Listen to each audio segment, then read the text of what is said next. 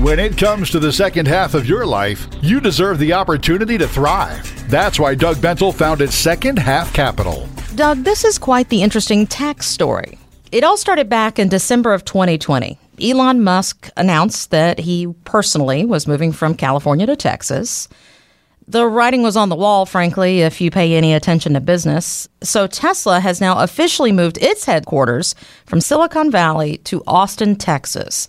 And according to Business Insider, Musk is going to save about $2.5 billion in capital gains taxes by having both his residence and business out in California. That's some real dough right there. And there's very real uncertainty about the future of taxes when it comes to paying off the excessive spending in D.C. Oh, yeah. Average investors are concerned about this, but you sit down with average investors here in Georgia every single day. Yep. We're not in California. But are they considering any drastic measures to save on future tax implications when it comes to their investments? They are, and that's part of the process that we take people through, is looking at where are their dollars, and then when they retire, how are we going to be in a position to fund their income needs? Mm-hmm. And so taxes are an important part of that. And, you know, every now and again, you'll run into people who, for instance, have significant brokerage accounts and have substantial capital gains exposure with those dollars. And if that's where their income is going to come from, you know, we've got to really look carefully at that.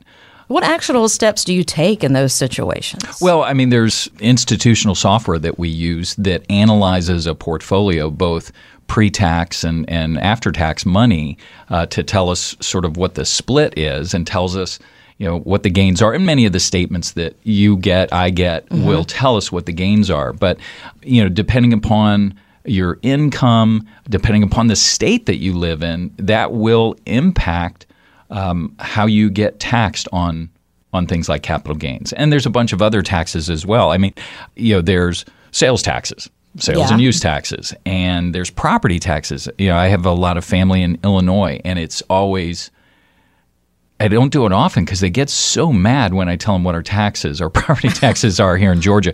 It's at least double if you are comparing, as best you can, apples to apples, double, sometimes triple up there. Wow. What it is down here. I had no idea Illinois was dealing with that. No, they are. Not to the same extent that California is, but they're not that far behind. I'm always shocked. So you've got to take that into consideration. Do you know how many states there are that don't tax income? It's great trivia. Nevada, I don't know the right way to say that. Very good. Yo, you're going to name them. I love Florida. that. Very good. Idaho? No. What's the other? Alaska. South Dakota. Texas. Oh, Texas, of course. Washington. Wyoming. And there's two other states, New Hampshire and Tennessee, that only tax certain types of income, but there's no state income tax. Well, I mean, who wants to live in Wyoming and South Dakota? Like, they're just trying to lure people over. Alaska, the same way. Like, come on. No, that's really interesting. You just made all of the South Dakota and Wyoming people mad. Well, they're not listening to this podcast. You never know. Now, all joking aside, I've got family in California that's considering moving to Idaho. That's why I mentioned that. Yep. Those of us on the East Coast and the West Coast, we forget that there are so many great options there in the middle. And so it's interesting that it's not just Florida everyone's looking at anymore. No, it's not. And, you know, I have clients in Illinois, and most of them, it's a majority, would say, man, as soon as we retire, we're out of here. Mm-hmm. And it's not only the property taxes, which we just talked about, but it's the spending patterns of the administrations in Illinois. And clients look at it and they say, I don't see how this is ever going to turn around. They're just going to continue to tax us in different ways. So let's go. Let's get out of here. But, you know, there's sales taxes, there's estate taxes. Different states handle that differently. And then there are certain states that give you a break relative to retirement plan distributions, and pensions and Social Security.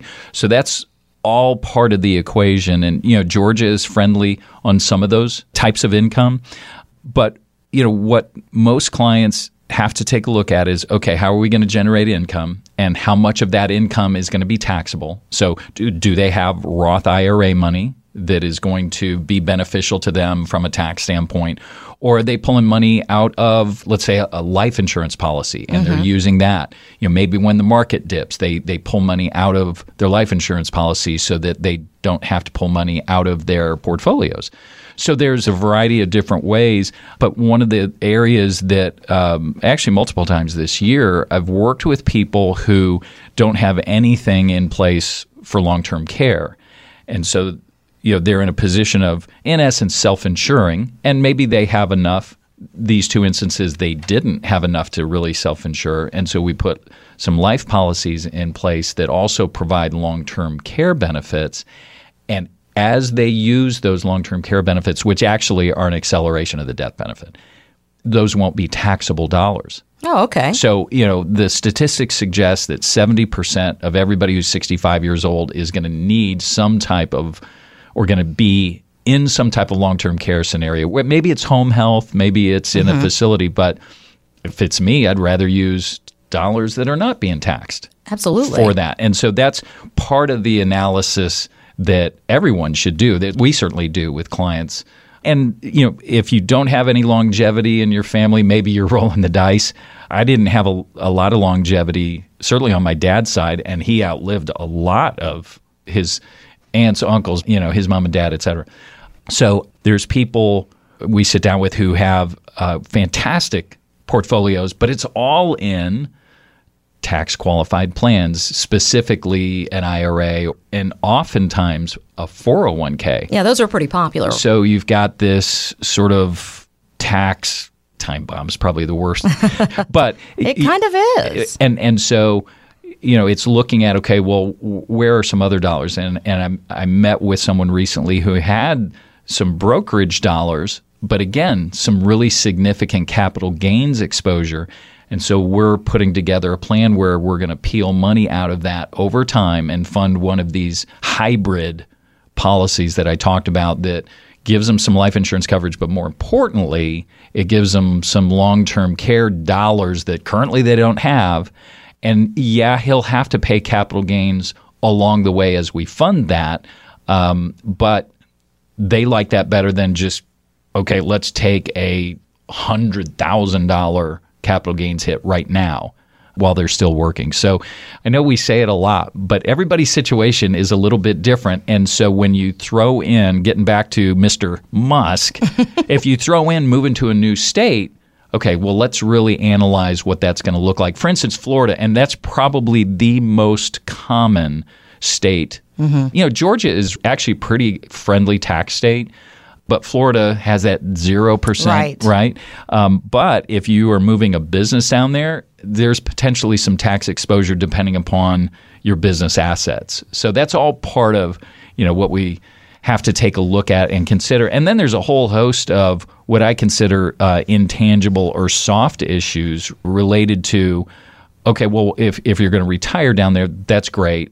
But what are you actually going to do? Yeah. And are you going to enjoy, for instance, if you're moving from Illinois to Florida, are you really going to enjoy the heat in the summertime? Because it's very, very real. It's a tad warm. It's a tad warm. But then do you have social connections down there? And we were talking about your folks and where they live. I don't live in the same city as them. I split my time because they both have some health concerns, and they're in Charleston, South Carolina. Everybody goes, why don't your parents just move to the Atlanta area with you? And I said, well, because that's their home, and I still consider it home, and their church, the clubs and organizations they're a part of, their people are there. Yeah. So that's huge. And their doctors are there, And Doug. their doctors, that's maybe the biggest in I'd rather many live on cases. the moon and commute than not have the right health care that we feel confident in and not have the right social group around them. And Elon Musk could help you do that, I would dare say. Or maybe Bezos. They're in a battle that we're not even going to talk about right now. That's right. That's bigger than Democrats and Republicans arguing right now, that whole battle about space. But back to the tax question, what about Roth conversions? That's something that's very trendy to talk about right now. Is that important to consider with this tax uncertainty? Yes, it's something that should be explored. And again, depending upon your situation, it may be wise to do a Roth conversion. And some of what has been proposed in the legislation has talked about doing away with the ability to do these Roth conversions. And so that's another aspect to look at, because, again, Roth income is one of really the only two types of income that is not included in your provisional income calculation. And not to get too in the weeds, but provisional income, that is the calculation that the IRS does to decide how much of your Social Security is going to be taxed. And so to the extent that you can lower your provisional income, and one way to do that is by having Roth IRA income. That's one of the things you can do. Even municipal bond income is included. So it's you always think, oh, well, muni bonds are tax-free. Well, not when it comes to figuring out how much your Social Security is going to be taxed. And by the way, if you own muni bonds in a particular state, let's say North Carolina, and then you move to Idaho, you may be taxed in Idaho, whereas you weren't taxed in North Carolina. It just depends. And so wherever your residency was, you've got to look at that. And if you move mid-year, okay, well, your old state, if that is your primary residence, they're going to want their fair share. Is going to come calling. So there's a lot of different facets. Roth IRA, it's not just trendy. It's wise to consider it. And a lot of it has to do with where do you think taxes are going to go. I look at what is happening right now in this administration, and without being political at all, I just don't know. We got to pay for all this somehow. Somehow or another, you got to pay for it. Somebody's got to pay the tab. We can't walk out on this one. Right, exactly. And so I have to assume, and I think this is the prudent thing to do, that taxes are going to go up. And it's easy to think, well, in retirement, I'm going to be in a lower tax bracket. Maybe. But most people do think that. That is a very common way of thinking and has been for a while, but I just don't know. Because if you've saved and invested well and you're drawing income on those investments and you don't have someone like Doug looking at the future of taxes in retirement, you may be in a higher tax bracket. Could be. And that's why it does make sense. I mean, I totally understand people saying, well, let's move to a different state. It's a bigger decision than just, okay, how are the taxes going to impact us? But that's an important part of the equation. And so, for folks who are listening, for instance, in California, that's an important process to go through, an important part of as we analyze where someone is right now and make projections of, okay, where are they going to be? The taxes part of that is a big one. Interact with the podcast and explore thriving more in your retirement at secondhalfcapital.com. Investment advisory services through Retirement Wealth Advisors, LLC, an SEC-registered investment advisor. Second Half Capital and RWA are not affiliated. Exposure to ideas and financial vehicles discussed should not be considered investment advice or recommendation to buy or sell any financial vehicle. This information should not be considered tax or legal advice. Individuals should consult with professionals specialized in fields of tax, legal, accounting, or investments regarding their applicability of this information for their situation. Past performance is not a guarantee of future results. Investments will fluctuate, and when redeemed may be worth more or less than when originally invested. Any comments regarding safe and secure investment and guaranteed income streams refer only to fixed insurance products. They do not refer in any way to securities or investment advisory products. Fixed insurance and annuity product guarantees are subject to the claims paying ability of the issuing company and are not offered by Retirement Wealth Advisors.